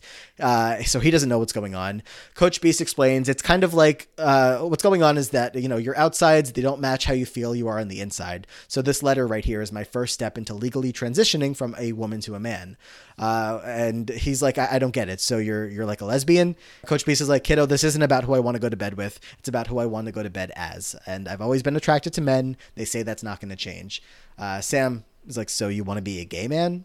Sue was like, wow, I really thought I've heard every conceivable version of a gay man coming out. But yeah, Amon, Sam is just really confused here, and Coach Beast is going to further explain that he's always felt like this. He doesn't hate being a woman. He just doesn't regret the things that he's gone through. They've made him the person he is today. Somebody strong enough to go through with this transition, and he needs to do this for his own peace of mind, to get his body in alignment with how he sees himself. And Sam is going to need to take over as Coach Beast is going to start procedures to have his breasts removed and then start taking testosterone, and too many details that is Sue's not really here for. So point is, Sue is being supportive, saying your job will be here when you get back. Sam, of course, not understanding what's going on, but still supportive and asking questions just to further understand what's happening here. And Coach Beast taking a very big, brave step here, Amon, into doing what he's always felt he needed to do. Yeah, a very big step, very brave step, and I think that a bit of it was helped along by Sue, because of the fact that, even though it was a lie about the cancer, there was like a level of compassion that Sue was like, you know what, I'm going to do everything that I can to help you. And so I felt like at that point in time, he was like, well, if she was willing to go that far for me, for cancer, then maybe she is someone that I can trust with this information. And so I'm glad that he was able to finally get that off his chest, and his suspicions were confirmed because she said, look, your job will be waiting for you. It's going to be okay. Don't worry about anything right now. Just, you go and you do what you need to do. And so I'm glad that he's out and he's taking the first steps to being who he truly is, or who's been all along. So. Mm-hmm. Yeah, I think that this scene and this the subsequent scenes in episodes after this this one with Coach Beast are handled fairly responsibly. I mean, there's a few things that can be I guess thought about critically, and of course the first one is the fact that Dot Marie Jones is a cisgender woman, and the cisgender woman is playing a trans man. Obviously, that's not the most responsible way to handle this kind of topic, but of course this was 10 years ago. I don't know how long ago exactly, but or 5 years ago, I don't know, but 5 or 6. Yeah, 5 or 6 years ago. So I mean, yeah, I'm not saying it's an excuse, but hopefully now people can do better. But the other thing I want to just draw attention to, because as a Harry Potter podcaster, this has been a topic that I've done a fair amount of research in, and just trying to be as aware of as possible, especially in recent months, given the Harry Potter authors' bigotry and hate. So I just wanted to share quickly a quick note from one of my listeners who is non-binary and was clarifying a few points for people in our patron group, and which is the fact that gender dysphoria, which is what Coach Beast in this case is diagnosed with, is not a catch-all term for transgender. I don't think that that's really explained in this episode, and I think maybe viewers might come away thinking that it is, that gender dysphoria is something that many transgender people do experience, but it's not necessarily the catch-all term the way that it's kind of explained here. So it is a diagnosis that can lead to people undergoing the gender confirmation surgery, but in this case, it's just something that Coach Beast experiences. It's not necessarily like the defining moment that makes him trans. So I just wanted to share that. But I do think that other than those two brief things, this scene is handled quite responsibly. I really appreciate seeing Sam and Sue so supportive, even though Sam has all these questions. Coach Beast is willing to answer them, and they're clearly coming from a place of love and support. So I do think this scene is very very heartwarming, and it's good, like Aman said, to see Coach Beast really disclosing and being who he has always been. So yeah. And trusting them enough to relay all this information and know that he's in a safe place here, which could be questionable at times, especially around Sue. But, again, that relationship has been built up enough where Coach Beast is able to come here and feel comfortable about that. So that's obviously a good thing. And yeah, this show has not always been the most sensitive towards the topic of transgender people. I mean, look at how things went down with Unique. And, we'll get into an episode in the future where Unique is actually going to come back. We'll get to that when we get there for an episode this season. But Unique, everything that was going on with her, like, there were times where, people were accepting, people were not accepting of her. But then there was that whole episode where Sue put the porta potty in the room with like the question marks all over it. And it just was treated as a joke, for a long time there. So they obviously, worked to correct that, I guess, here by making sure they got this as right as possible. But yeah, definitely things that could have been improved. So. And Martha, am I correct that you over on the Real Weird Sisters podcast, have you guys done a couple of podcasts recently, like one or two or something? Yes, many actually. Thanks for the chance for a plug. Yeah, because we've had a great opportunity to speak with several different trans and non-binary people who've shared their experiences and shared their research specifically. We had one of my former professors, Oak Reed, who's he's doing his PhD clinical psychology research right now on transgender prejudices and prejudices against trans people in general and how that develops and how to reduce those things. So we did a special episode with him. We did a special episode with Jessie Gender, who's a YouTuber. And we also did an episode with the listener that I mentioned earlier about mental health issues in the Harry Potter series. So quick plug for all three of those. We also may have more coming up where we've reached out to other people, but it's been a great opportunity. I mean, silver lining, I guess, of all this J.K. Rowling. I haven't even said J.K. Rowling's name in such a long time. We always just refer to her as the author. So all of this bullshit with her. It's been a good opportunity, at least, to get more voices in our community. So, yeah, definitely shout out to those episodes. Check that out if you haven't already. And not to get like depressing or anything, but like, isn't it like awful that the last time we talked, this was bad and it's just not been getting any better? Yes. Sorry I just. Yeah. I wish that I just am so, I have her muted and I don't have her blocked because, it's part of my responsibility as a Harry Potter podcaster, I guess, to be in the know. But every time her name is trending, my heart just sinks, and it sinks for trans and non-binary people especially. So yeah, just huge disavowing of who that person is. Yeah. Aman, anything else before we move on? No, I think that pretty much covers it. Yeah, we'll have a lot more coming up in a future episode with Coach Beast, so look forward to that, and we'll have some more good conversations when that all comes up. But I believe that's about it for all of that in this episode, unless I'm forgetting anything later on. Let's swing back around. Quinn and Tina back in the choir room with Becky getting her ready. They are going to do a trio number here with Quinn, Tina, and Becky. They're like, we'll give you a cue, and then you burst in like Mercedes always did. Becky's like, okay, I got it. I'm going to nail it. Quinn and Tina get started here with this song. So Far Away is going to be what they sing, and they, of course, sound great together. I say of course as if like they've done many duets where they sound great together, which is not the case. But this is the first time these two are having a duet together, just the two of them. Of course, it would have been three of them, but Becky's not going to join in. She's sitting between the two of them on some stools, and she looks up. Daryl is there ready for her to sing, and while the two girls next to her sound great, she's not about to do it. Sue's there as well, by the way. She's giving Becky like a little nod of approval. And I just wish this was going to go better for Becky, but it's not. She's going to run out of the room. The song stops midway through. So this great song we were hearing from Quinn and Tina, you have to go check it out on iTunes if you want to hear the full version. You're not going to get it on the show. Sue was like, well, I guess you can't really blame Becky for not joining in. Those two were pretty pitchy. Let's go let them work it out. But Quinn and Tina are going to chase after Becky, who says that she couldn't do it. Brittany's also going to join, and Becky is going to tell them, she's like, once I sang, he would know that I was lying about being in Glee Club. And all the girls that are here, Tina has joined as well, if I didn't say that. No, not Tina. Santana and Brittany are both here as well. They're like, Becky, we've all had to lie during relationship drama, whatever. Quinn's like, I told Finn that he was the father of my baby. Tina's like, I told Artie that I had a stutter. Santana says, I told everyone that I was straight. Brittany says, I once told a guy that I had 3 vaginas, and he was pretty bummed out when he found out I only had 2.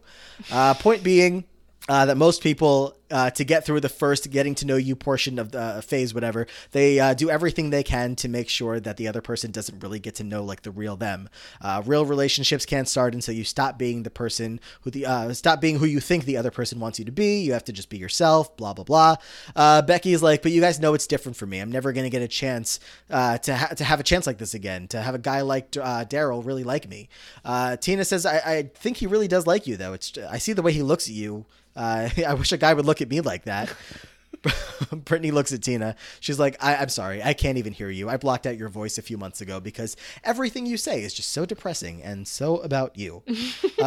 Okay, Becky, how long are you going to do this for? How long are you going to lie to him? Your whole life? Quinn wants to know.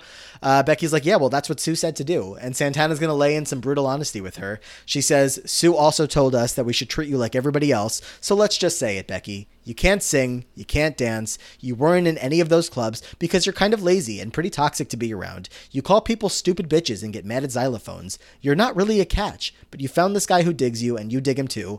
Finding somebody to put up with you is rare, so I mean this all in the nicest way, of course. Quinn says you have to take a chance that he really likes you for real reasons and tell him the truth, and then your relationship can really start. Becky thanks them all. They go in for a group hug, and she tells them that they're mostly super bitches, but they're also pretty cool too. Yeah, good for her, good for them, for being the support that she obviously needs. I think she obviously was overcompensating because she felt like this was her chance to, have someone that she doesn't want to be relegated to having to date somebody with Down syndrome. So when someone that doesn't have Down syndrome is interested in her, it's like, well, damn, like now I feel like I have to do all of this stuff. And really, no, I mean, he just likes you because you tried to pay for Quiznos with a $10,000 counterfeit bill. Like you've already sort of like snagged him. So, if you just focus on continuing to be yourself, I feel like you're going to go a long way. And it's just not good for your mental health to have to lie all the time. It's just not good. Mm-hmm. I'll admit I was a little disappointed that this scene had Tina in it, which is not something that I usually say at all, but it was the unholy trinity plus Becky. It was the Cheerios reunion that I would have loved to see, but Tina was there and they just let her on into the scene. And, she was part of course she was part of the song, and I get why, but I don't know. I wouldn't have minded if she just it's not like Quinn ever off. Really had that much of a relationship with Becky. It was more Brittany and Santana, mostly Santana. Yeah, no, for sure. I just would have loved a little mini Cheerios reunion. It's fine. Or Becky could have been with them singing Problem in the last episode or something. I don't know. I enjoyed having Tina there just for the burn on her with that Brittany did. So, I will say also that real talk that Santana gave Becky was a great little speech. Again, another great monologue there. And I did tear up for that scene. Mm-hmm. Yeah. It's really, really sweet the way that everybody is coming around to be there for Becky, the way that Sue and Sam are being there for Coach Beast as well. Like, everybody's just so friendly. I don't know what's going on here. It's a very unusual environment here. Once Kurt leaves. Once Kurt leaves, exactly. He's home right now. But actually, he's not home. He's back in the choir room telling Rachel that he knows he screwed up. He's like, you're supposed to leave your baggage at home. Rachel's like, no worries. We've all been there. He was just grasping for control, and he knows that he was way out of line. Mason and Jane actually came up to Rachel earlier in the day to tell Rachel that they know that Kurt was right, and they need the brutal honesty from him if they're going to be the best that they can be. Rachel's like, they need you. They genuinely appreciated the input that you had. Both of us have two different views of how this is all going to go down and how we should go about this, but both of these different methods work. Kurt just can't believe that they actually said that about him, that he actually helped them. She's like, yeah, feels good, doesn't it? And then they have a line here. Holy crap. We're teachers. We're teachers. Are they, though? They're like 19 and they don't have any degrees. So I'm like, that's not how it works. This is one of my biggest pet peeves as a teacher. So many shows misrepresent what it's like to become a teacher and what it's like to become a principal. So, like, hello, Sue Sylvester being a principal makes no sense. But yeah, like, no, you guys are not teachers. You are at best advisors to a club. But no, you're not teachers. And sorry to say it, but I'm also not sorry.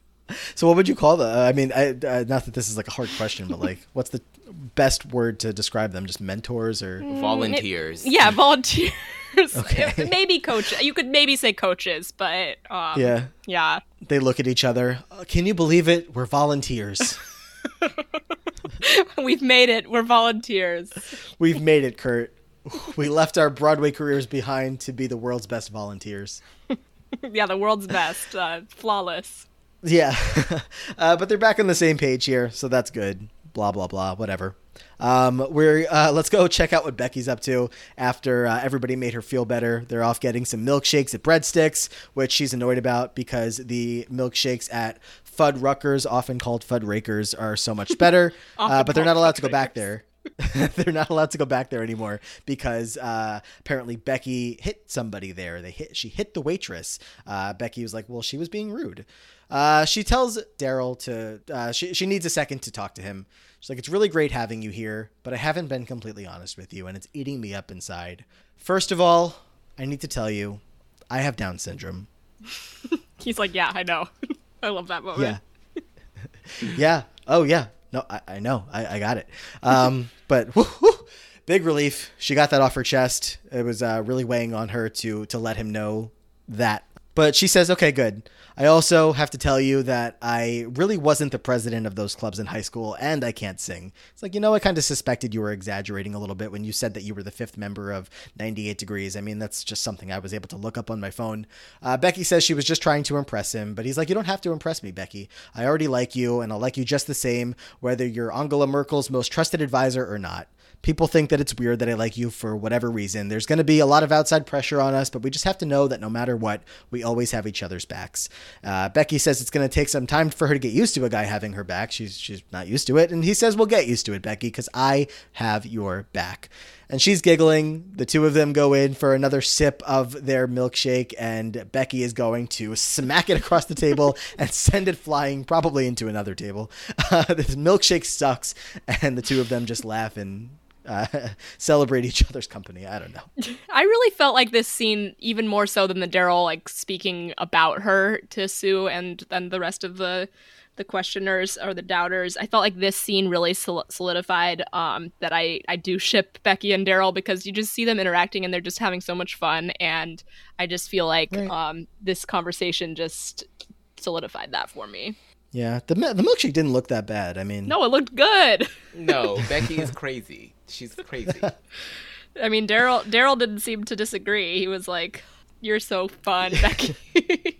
Amon, any final thoughts on Becky and Daryl here before we say goodbye to them in this episode? No, none other than that. Like, I'm glad that this is a safe space for Becky. I mean, we don't really see Becky interact with anybody else outside of Sue and the kids at McKinley, so it was nice to see that she's able to socialize and create deep connections when she's alone. So that's awesome. Mm-hmm. Yeah, these two are highly standable. Barrel, Barrel, Barrel. Decky. Man, were ship names? Yeah, of course ship names were a thing. That was a stupid question. Pretend I didn't say anything. Back in the auditorium, time to wind down on this episode. And Rachel says, before we wrap things up, Kurt and I wanted to tell you guys that we're really proud of you. We've just began to gel as a team, and we've learned this week that two very different styles of teaching, although they may clash sometimes, yield very important lessons learned. Madison's like, that sort of sounded like you were congratulating yourselves. Tina's like, you get used to it. But the point here is that we took our inner Carols and our inner Alanises, and we took the jagged and the smooth, the angry and the sad, the joyful, the peanut butter and the jelly, and the Reese's Pieces and the jelly and the outer shell of the, we created something new. Mashups aren't always pretty, but they're worth the risk. And now we know you guys are ready. They're like, ready for what? The road to sectionals, baby.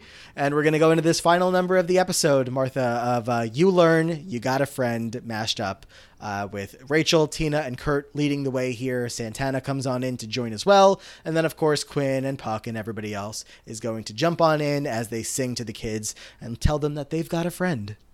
This song was great. I always love a good group number at the end of an episode. I don't think it ever gets old. And just like having the solos each time somebody walked in with a solo. Santana's solo, of course, was great. And just a great little. I mean, I loved the quick line from Madison there.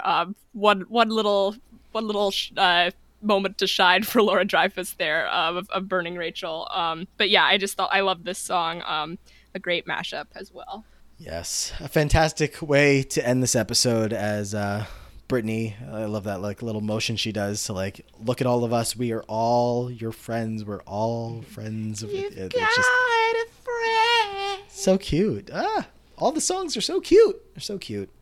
They are cute. I enjoy this one as well. Like I said at the top of the show, all of the songs in this episode are good. Yep. So the kids head down. They join in on the number, and that's how we close out this episode with all of the alumni. Not all of them. I don't know what Mercedes and Artie were doing in this particular episode that they couldn't make it, but they're not here. I guess they're. I don't know. Is there a point to them not being here? I don't remember any like behind the scenes like Amber and Chris were not Chris. Kevin were off doing something. I don't know. I mean, they were probably like fucking at college, at school, you know, like fucking at college. The two of them. Yeah, that too. That makes so much sense. Maybe. Yeah, I mean, Mercedes had a lot of other things to be doing. I mean, I don't know about the actors, but I feel like as far as the two of their roles go, I think they're the two that are the most serious about where they're at right now, right? And as far as the other characters go, I think. Mm-hmm. Yeah, and they'll be back in no time. They're not flops. It's fine. Right. Yes. They'll be back in no time. Quinn is not going to be back in no time. I think this is Quinn's last episode until the finale. Sad about that. This is, of course, like I said, Roz's last episode in the series, I think. I don't think she's there for that last episode, but that's it. That's what we got here in this episode. Let's start to get into the fun stuff and work our way through our favorite songs. Finally, the fun stuff. I've been waiting. The fun stuff. None of this was fun. We were just having a miserable hour and a half going through all the episode. We were torturing ourselves. The show is so dumb. No, I'm just kidding. Okay. Come on. Okay. We've got It's Too Late, Blaine and Kurt, Hand in My Pocket, I Feel the Earth Move, Brittany and Santana, Will You Love Me Tomorrow, Head Over Feet, Jane and Mason, So Far Away, Quinn and Tina, You Learn, You've Got a Friend, Alumni and New Directions. Alrighty. Martha, as our guest here, why don't you kick us off and pick out which song is your favorite from this episode? I feel like it's got to be Hand in My Pocket, Feel the Earth Move. All of these songs were great. I'll say I did So Far Away. We got cut off on that one, so it wasn't quite as good as all the others, but I have to say, far and away, Hand in My Pocket, Feel the Earth Move, a great Britannia duet, and just a great scene, too. For sure, it is. Aman, what about you? It's gotta go to Will You Love Me Tomorrow, Head Over Feet. I just love that duet. I think they sound so luscious together. It just fills the room. It's so resonant, so expertly done. Love it. All they could have used some choreography though, Aman, you gotta admit. I know. It's the one thing against it. Fucking lazy asses. Stop. Kurt, you angry little man. I agree with both of you. about your favorite song selections because You gotta pick one. I don't know that I do. I think I have to pick both. I honestly do. I can't. I don't think I can revisit this episode again and in good conscience pass over the. I was going to call him Billy, the Mason and Jane performance there. I mean, literally in the last episode we did, I picked 3 favorite songs. So picking 2 here, I should go back to 1 because I deserve to have should probably do 0. Point. Yeah, you should probably do 0 for the next 2 exactly. episodes. I mean, honestly, knowing the next 2 episodes, that might be a possibility. But I don't know. I think that it's totally possible that these 5 songs that I just picked out for the 2 that I'm picking in this episode, Hand in My Pocket, I Feel the Earth Move, and Will You Love Me Tomorrow, Head Over Feet, those plus the songs in the last episode, I feel like could end up all in my top 10 of the season because I don't know that I remember a whole lot of really great season 6 music, but a lot of it's coming in here. So that's a good thing, but whatever. Slushy ratings. Let's get into all that. Martha, what are you thinking? How many times would you slushy this episode? So we can do half slushies, is that right? You certainly can. Okay, I'm gonna do a half slushie. I feel like this was almost a perfect episode. I really loved all the music, almost all the plots. I will say a half a slushie just for the Rachel Kurt stuff because, first of all, they're not teachers, and second of all, I did feel like some of these fights were a little bit not super believable, and it was just Kurt being annoying, and I was not a big fan of Kurt in this episode. So I'll say half a slushie for this one. Can't blame you on that. Aman, what about you? I think I'll have to agree with Martha. I wouldn't. It's damn near perfect, but it's not quite there. I do love that Kurt got a talking to from Santana. I love all of the music here. I love that we are getting so much more Beast content, some meaningful, impactful content as well. So yeah, there's a lot of good character moments here and great music, but not quite perfect. Yeah, I think I agree with you guys. I've never and I'm not about to do this, relax, given out like a 0.25 rating. I know that sounds ridiculous, but that's where I feel with this episode. I'm not giving it that. I'm just saying you know what? Essentially that rounds up to a 0.5 in the way that we rate things. But genuinely, this episode feels like to me, right in that spot. It is so close to being a perfect episode. Everything is so good. The songs are so good, but it just is missing that whatever it is, that little final push that gives it the perfect feeling. So it's just right there, 0.25, but no, it's only a half a slushie for me. So yeah, we're all on the same page about that. Would you look at that? I feel like 0.25 slushie, that'd be such a classic Matt move. It would be. Go for it. Really would be. But I enjoy living at this time and don't want Aman to find his way to New York and cause that to stop. So that's that. And of course, gold stars before we get out of here. Martha, have you thought about who you're going to give out a gold star to for this episode? I mean, there were a lot of great characters in this moment. In this episode, I think it's got to be Kurt, though, right? He was just so lovable and great in this episode. Just loved him. Everything he did was just great. So, King Kurt. No, no kidding. I'm gonna give it to Daryl. I just thought that not only was his speech he just really told Sue and Sue and Quinn and the rest, really, he gave them a piece of his mind. But I just thought that moment with him and Becky really showed just what a great relationship they really have. And I think it was just unlike kind of some of the scenes that we've had in the past in the show. So I'm going to give my gold star to Daryl. All right. Aman, what about you? There's so many good options here. Santana's a good option. Becky's a good option. Daryl's a good option. I'm gonna go ahead. Beast is also a good option. I'm gonna go ahead and give mine to Santana because we all need to be told about ourselves if we're fucking up.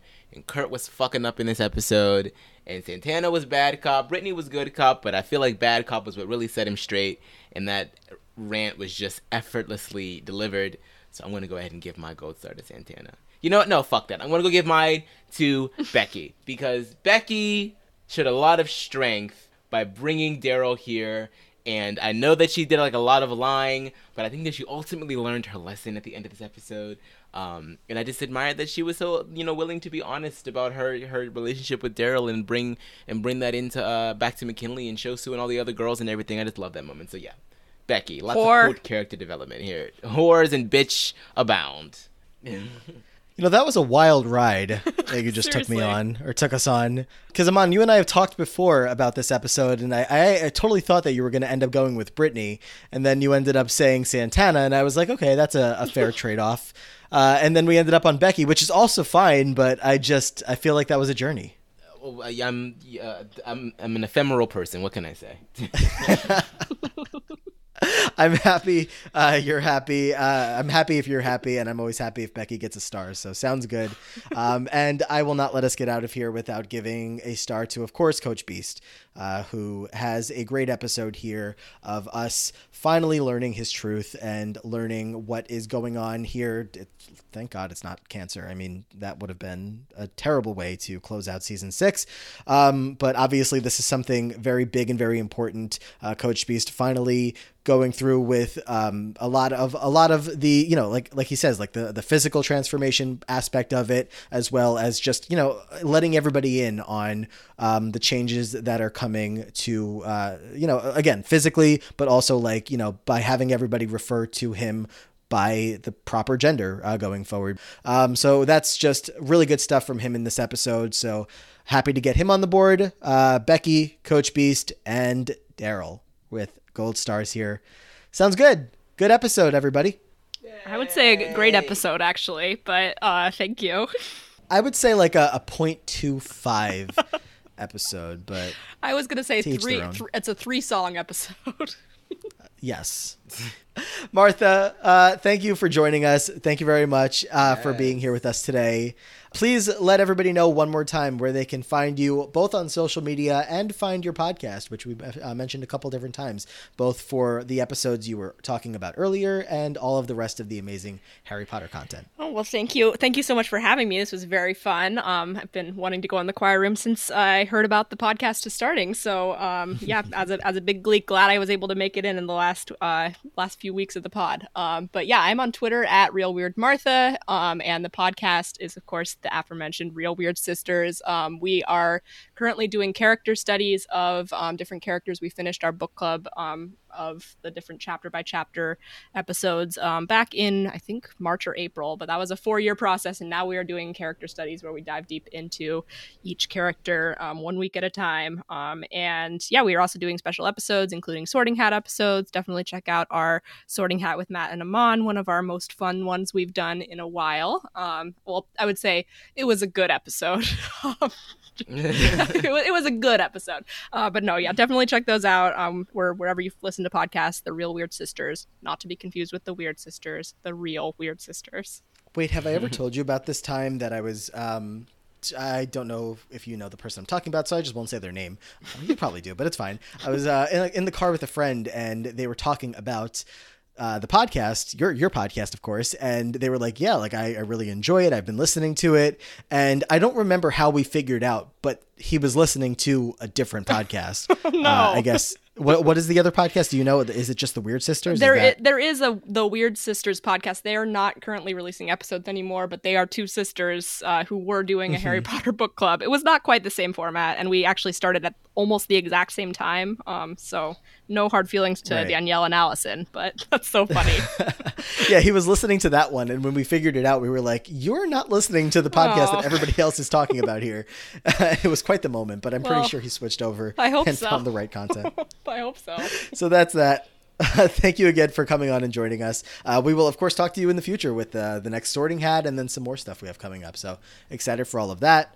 Aman, final thoughts here today, tonight, today, in this world, in this hour, in this day. No, yeah, it was a really fun episode. I adore this episode. It's a lot of fun. Music is great. I listened to a bit of it before we started recording today. And yes, thank you so much, Martha, for coming back on the show, or coming on the show for the first time. And yeah. Follow us on social media, please, and review us and rate us and all that fun stuff. Mm-hmm. You can follow us at Choir Room Pod. You can follow us individually as well. I'm at Matt is at Matt Labori. Leave us star ratings and reviews wherever you get your podcasts. We'll read them aloud on the show. And until next time, guys, we'll glee you later.